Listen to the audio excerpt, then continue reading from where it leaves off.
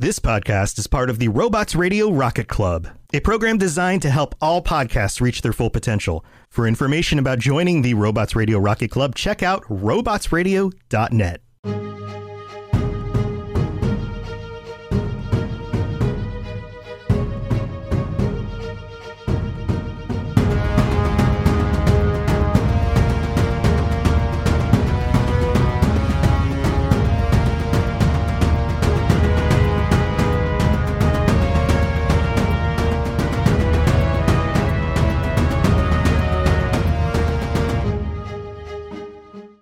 Hey everyone, I'm Psych88, and welcome to the MCU Lorecast.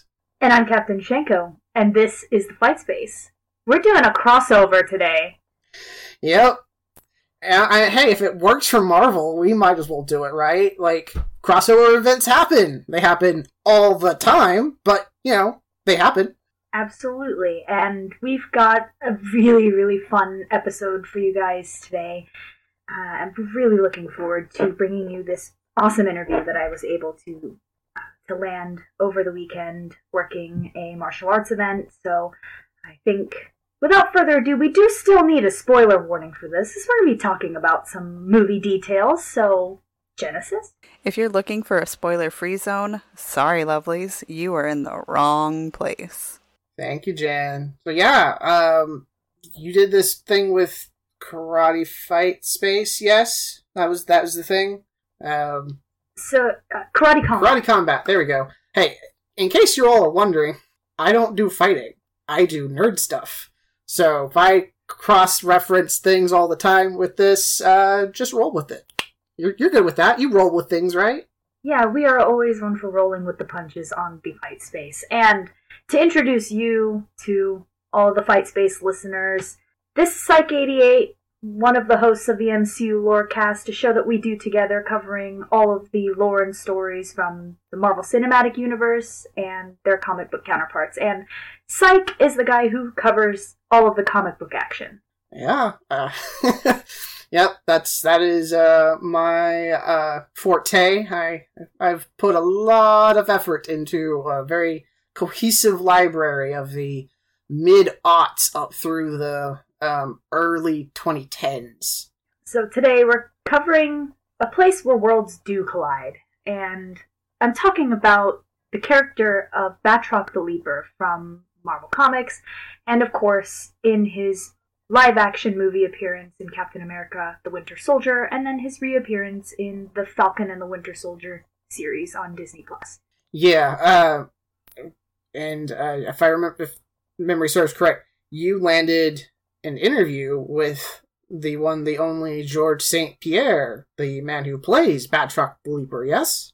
Yes, I did. I was extremely fortunate to be attending Karate Combat as media. So with the Fight Space podcast, I was able to go out there. I got into the event and was able to get kind of behind the scenes with the pre-production, the weigh-ins, and talk to the athletes. And then, of course, one of the really cool things that Karate Combat does is they bring in who they call the League Senseis. And the League Senseis are influential people in the martial arts community who then are coming in to provide commentary for the fights and work with the athletes during fight week.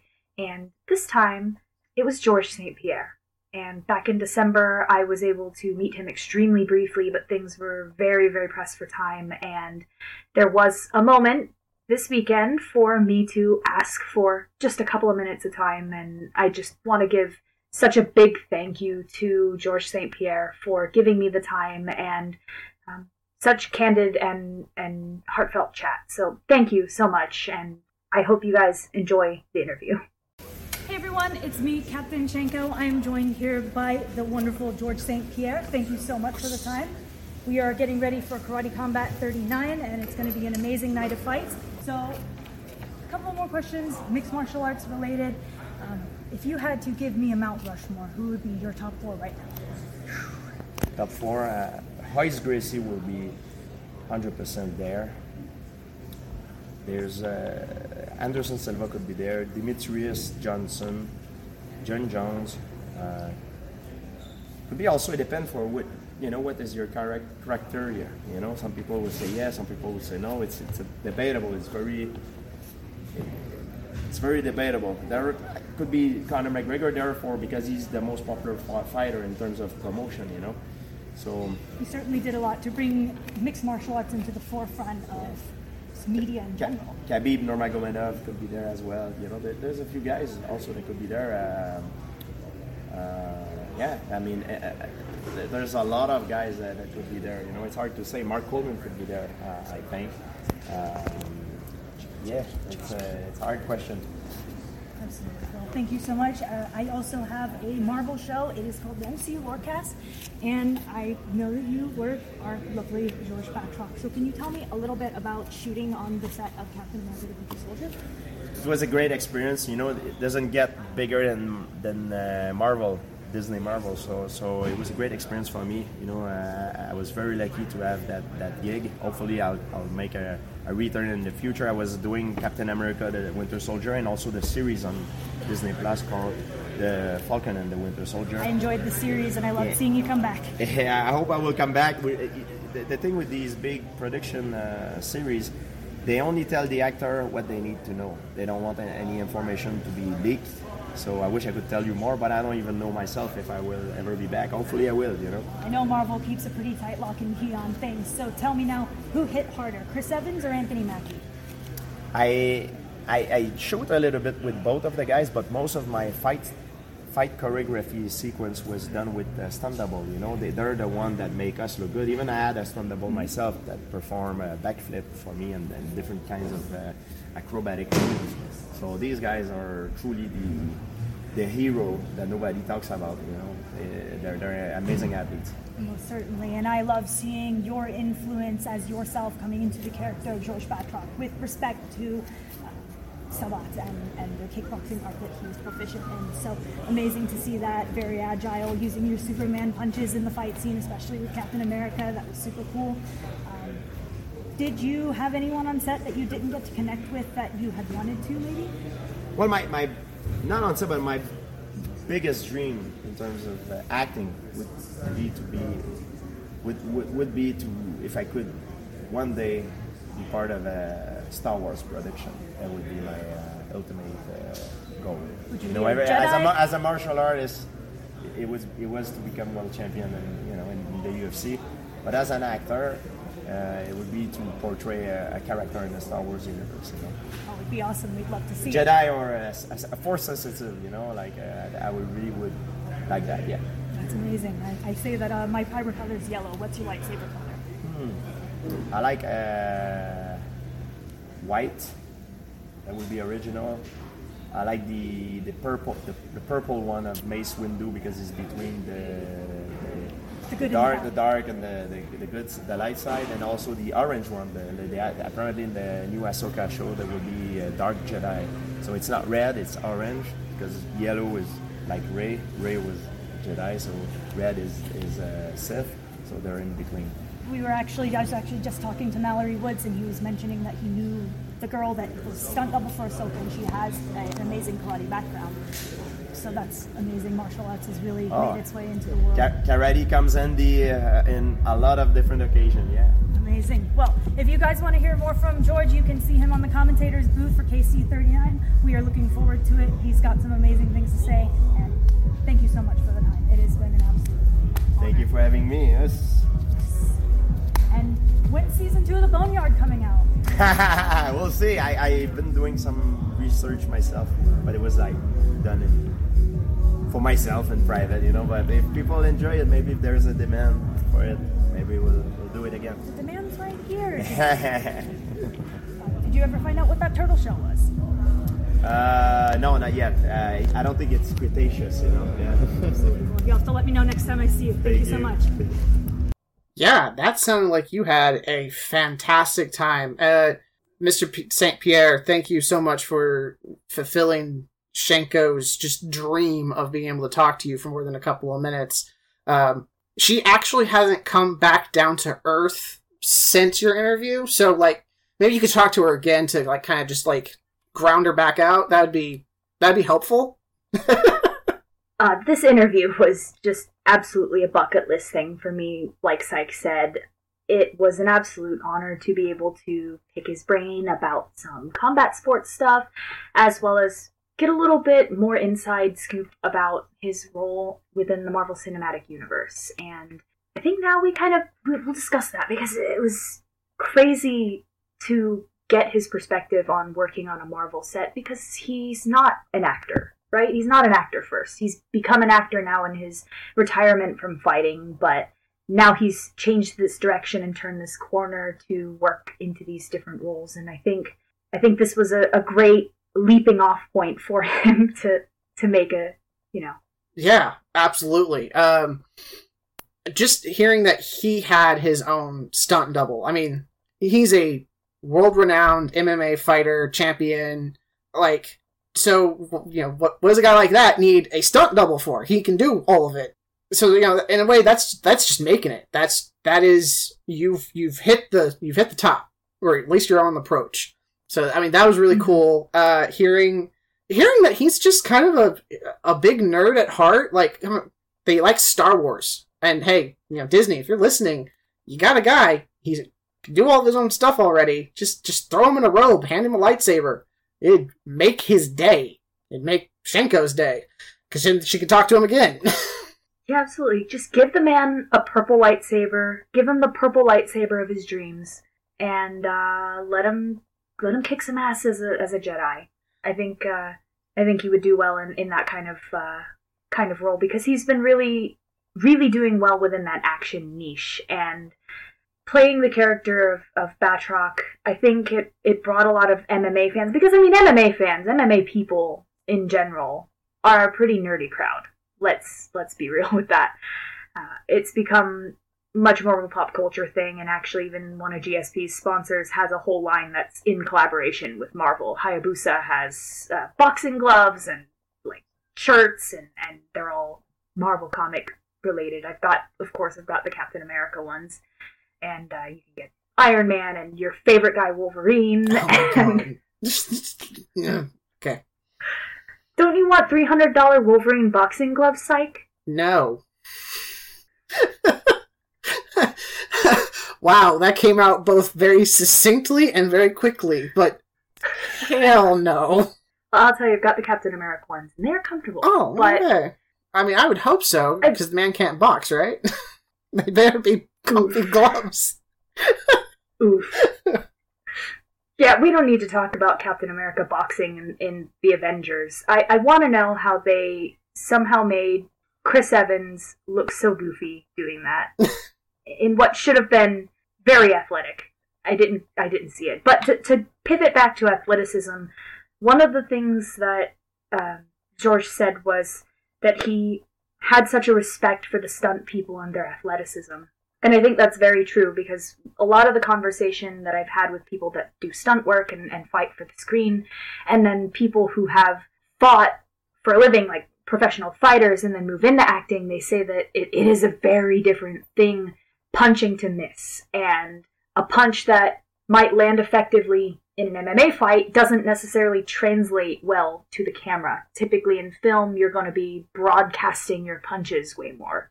Yeah, I mean, yes, and it's the whole thing of little sharp strikes, or things that just the camera will catch it, the camera will see it, but does that appeal to the viewer? Does that catch and keep the viewer's attention? Not quite. The dynamics of, and you would think it would, because hey, we televise fights all the time, right? I mean, it's how he made his living, and a bunch of others, right? Televised fights. So you would think, well, the real thing works. Why doesn't it work here? It's because the fight in and of itself is part of the story. It's not the focus. So you need to have these slightly bigger movements to tell that story. As my stage combat instructor once told me, the fight is the part of the story where words have failed. So if you have a fight in your play or in your movie, the point is that at this moment, nothing more needs to be said, because the words aren't going to be effective. It's now action. Mm-hmm. Most definitely. And it was incredible to get his perspective on that because he is such an amazing athlete himself. He's competed in karate. The reason he's so involved with karate combat is because he has the karate background with Kyokushin karate from his childhood. He was actually severely bullied, and that's why he got into martial arts. And I think that's a commonality among so many of the people that become really, really dominant champions. And I think now to see him being able to go back to things that he wants to do for himself, things that he enjoys and projects that he's passionate about, I think that's a very beautiful thing that's been able to develop from a successful fighting career and now going into a movie career. And I hope to see him back as Batroc the Leaper. I think the odds might be pretty slim, and even if they weren't, he wouldn't have been able to tell me. Marvel tends to keep a very, very tight hold on their secrets. Yeah. I mean, short of a flashback sequence, though, I mean, his death's pretty final. Nothing quite final like a bullet to the head, if you know what I mean. Which is a shame, because he was one of the better parts of Falcon and the Winter Soldier as a show. It connected it better to, the overall MCU by bringing back a connection established earlier in the Winter Soldier. I felt like he was a little underutilized, in all honesty, even for a B-list villain as Batroc is. They could have done a little bit more with him. He was a little generic, is what I'm going to say. He was another thug. He was a bit slightly better than average thug, but he was a thug. Mm-hmm. And I think that is the case. Especially, they had to bring him back to connect him back to everything. And one of the things I did appreciate about the callback was that this is a villain that's established within canon that our Steve Rogers Captain America was able to combat with and defeat. And it was important for us to see that Sam Wilson was also able to compete with someone like Batroc, because Sam Wilson is not a super soldier, but we have to know that he can still handle the same situations that Captain America could to know that he's worthy of the mantle. That is a fair point, yes. So being able to take on he's got to be able to do the same threats. Captain America still has to hit that threshold. Doesn't matter who's wearing the cowl, what matters is the hero rises to the occasion. So yeah, that's very important. Mm-hmm. And when Batroc skydives in the first episode of Falcon and the Winter Soldier, I was doing my happy dance because I was not convinced that we were going to see him again. I'm not gonna lie, I was rooting for him to make it out. But Falcon and the Winter Soldier kind of cleaned house a little bit. Mm-hmm. I don't want to spend forever on it because we do actually need to discuss that show later.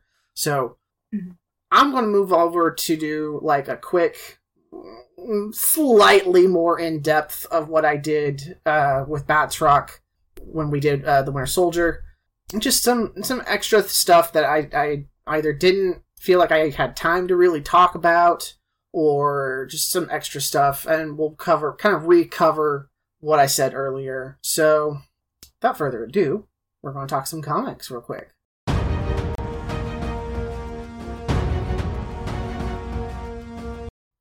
Introduced in Tales of Suspense number 75 in December 1965 by Stan Lee and Jack Kirby. We talked about how Lee has a slightly racist kind of like undertone to a lot, so his name being some sort of derivative of slur for frog, which is a slur for French people, isn't a great lineage. It's only brought up a few times over the course of his life. He had a daughter. Her name was Marie. She was introduced and then promptly killed off with another daughter of another villain, Tarantula. They decided they were going to try their hand at being supervillains, took on their father's titles, and then Taskmaster promptly kicked their butts and shot them in the head, quoting that he hates ethnic stereotypes. So, yeah. Yikes. Yeah.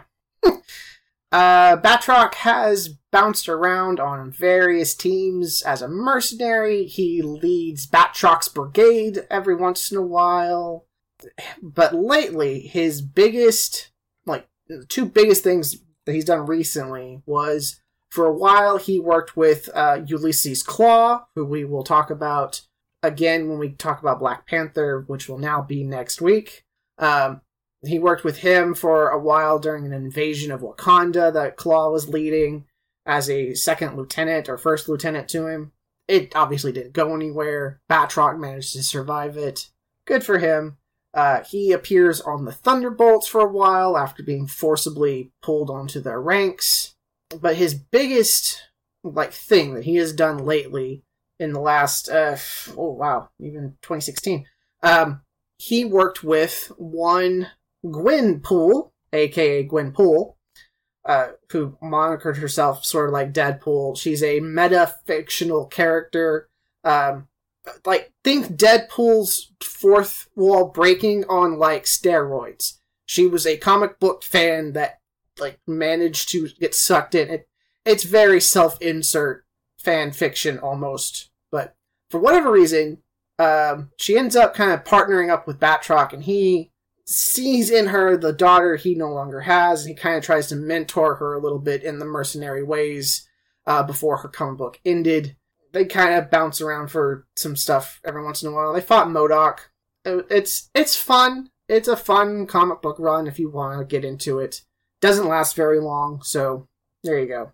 We just talked about Baron Zemo on our last episode of MCU Lorecast briefly for Captain America Civil War. One of the stories that I come back to with Batroc playing a role, and it's actually funny, it's where my favorite guy, Crossbones, gets his start, is the Bloodstone Hunt storyline in the Captain America comics. Oh, yeah. Because Helmut Zemo hires the Batroc's brigade to retrieve the fragments of the Bloodstone. So, yeah, he's in there for a while. Just his sacrifices. Yes. I guess a little bit, because, about Batroc. He has near superhuman conditioning, which, whatever, fine. He has a peak, human leap and strength and agility and reflexes. He's on par with, almost any Olympian that you can think of in terms of those, without actually being superhuman. He is a master martial artist, and he is also a fantastic thief, and he's proficient with a lot of weapons. Just throw something in his hands and someone can end up dead. So, yeah, that's Batroc. Sounds like they found the perfect guy to play him. Yeah, I mean, that is kind of it's not just a look. You would want someone who actually, knows how to throw a punch or, a kick correctly to play someone like Batroc.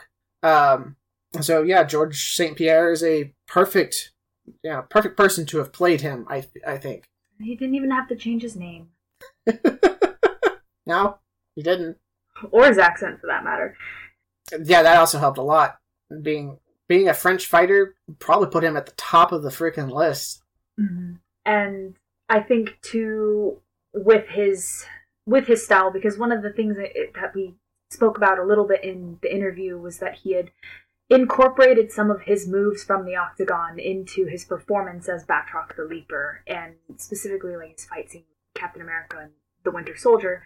He utilized a Superman punch, and that's one of his kind of signature moves, and I liked that they let him put that influence in. I don't know if they wrote that in. I mean, they must have had to write that in specifically for him, but I want to know if that was maybe ad-libbed by him, or if that was something that the stunt choreographer said, we're getting this guy, we need to use this move. Maybe that's a good question for another interview opportunity down the line. Oh yeah, that'd be a great question to ask him. Is, how was the fight built?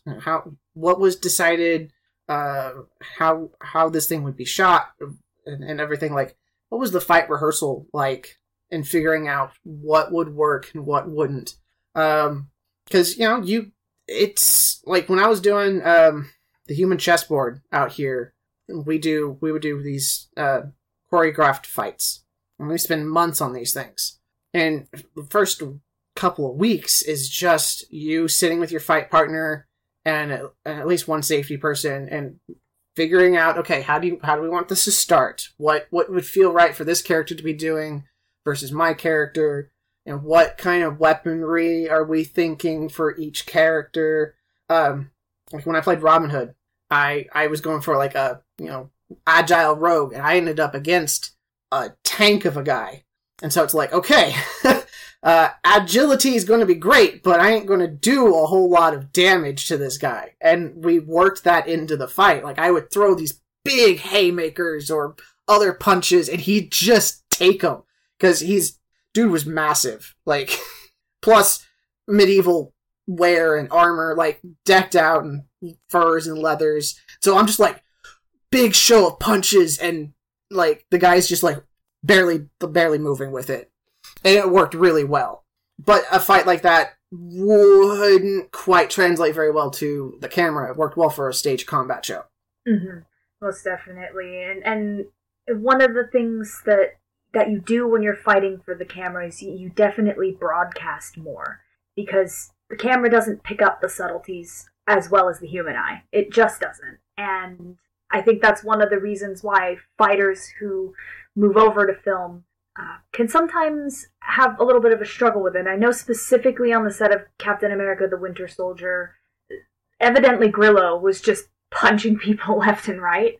And unfortunately, even though the character Brock Rummel, played by Frank Grillo, and George Batroc were within the same kind of sequence, the shooting took place over a couple of days, and I heard in interviews with Frank Grillo that they didn't make that connection. They weren't able to work together then, and Grillo was a little disappointed because, like me, he's a really big MMA fan, so it would have been a big deal for him to shoot with a fighter like GSP. And yeah, they don't have a single scene together, like being physically in the same space at the same time, which would mean that you'd have to be there, because all of GSP's scenes are on the bridge, Control, or fighting Captain America down on one of the decks, and all of Grillo's scenes are taking the bridge after Batroc's left, or doing other mercenary stuff. If I'm Grillo in that moment, I'm going crazy. I'm like, are you serious? I missed this guy by like 5 hours? Or they probably have them separated by whole days even. Just like, yeah, we're going to spend these 4 days shooting the Captain America fights between Cap and Batroc. Probably got to take a day to do other stuff or whatever, reset, so that they can also then do all of the shooting scenes for Grillo's strike team. Getting all that set up. Like, things move very quick on a film set. At the same time, you show up and it's hurry up and wait. So, like, it's a big juxtaposition. It's great. Yeah, and I've heard too that, and Anthony Mackie will brag about this. He said that during one of the filming sequences, he did get to work with GSP, and he said that one of the punches slipped through as it happens sometimes, and even professionals can make little miscalculations, especially when you're trying to fight for the screen in a different way than you would move in the cage, because his whole intention is never to miss when he throws a punch. Mackie says he ate the punch and he was still standing, so he says, yeah, GSP didn't knock me out. Or I survived getting punched by GSP. Yeah. Let me tell you, I did get to move around a little bit with him to work on a technique. I'm not able to really tell a whole lot about it, but let me tell you this. When you hit the guy, he doesn't move. It feels like connecting with solid concrete. Dang. Well, I mean, man's in peak condition, so yeah. He's got 35 pounds on me and a lot of experience as well. That'll do it. Yep. Well, I've exhausted most of what I think I can reasonably talk about Batroc without getting really into the weeds and really boring very quickly. So I don't have any final thoughts. I'm ecstatic for you that you had that opportunity. And heck, I'm ecstatic to have our first crossover. Like, we've been doing this show and you've been doing your show for months now. We haven't ever had a moment to be like, hey, let's do a thing together.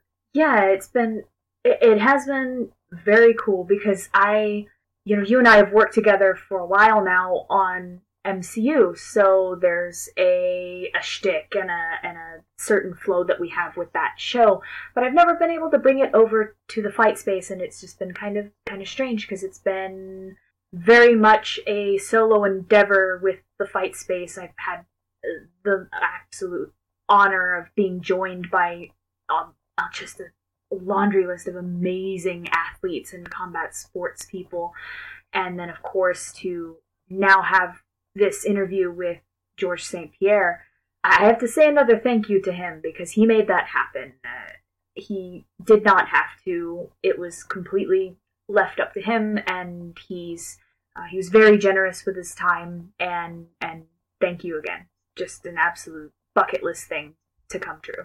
Heck yeah. I mean, he seems like a real approachable, real fun guy, just based on the one picture that you have with him and this interview. So, George, if you're feeling up to having a conversation via the interwebs, we'd love to have you on to talk more about your time on Marvel set and how it is in the how it is in there in the moment. Talk all that stuff.